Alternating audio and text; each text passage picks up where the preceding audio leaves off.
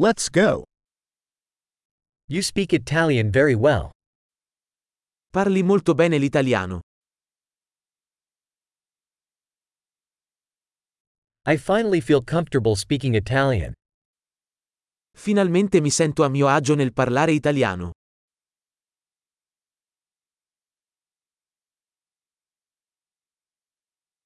I'm not sure what being fluent in Italian even means. Non sono nemmeno sicuro di cosa significhi parlare correntemente l'italiano.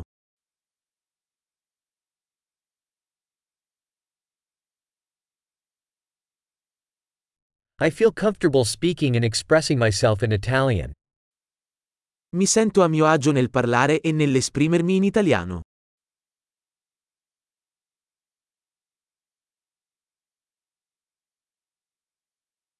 But there are always things that I don't understand. Ma ci sono sempre cose che non capisco.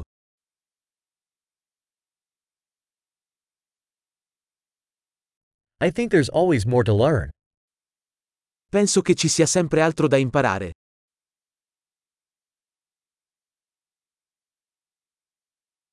I think there will always be some Italian speakers that I don't fully understand. Penso che ci saranno sempre alcuni che parlano italiano che non capisco del tutto.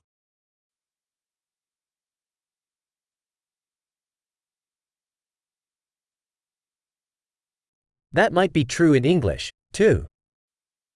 Potrebbe essere vero anche in inglese.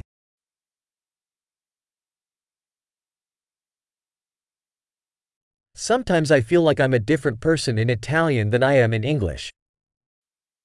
A volte mi sento come se fossi una persona diversa in italiano rispetto a quando lo sono in inglese.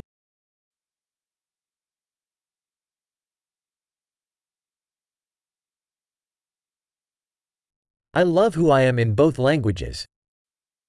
Adoro chi sono in entrambe le lingue.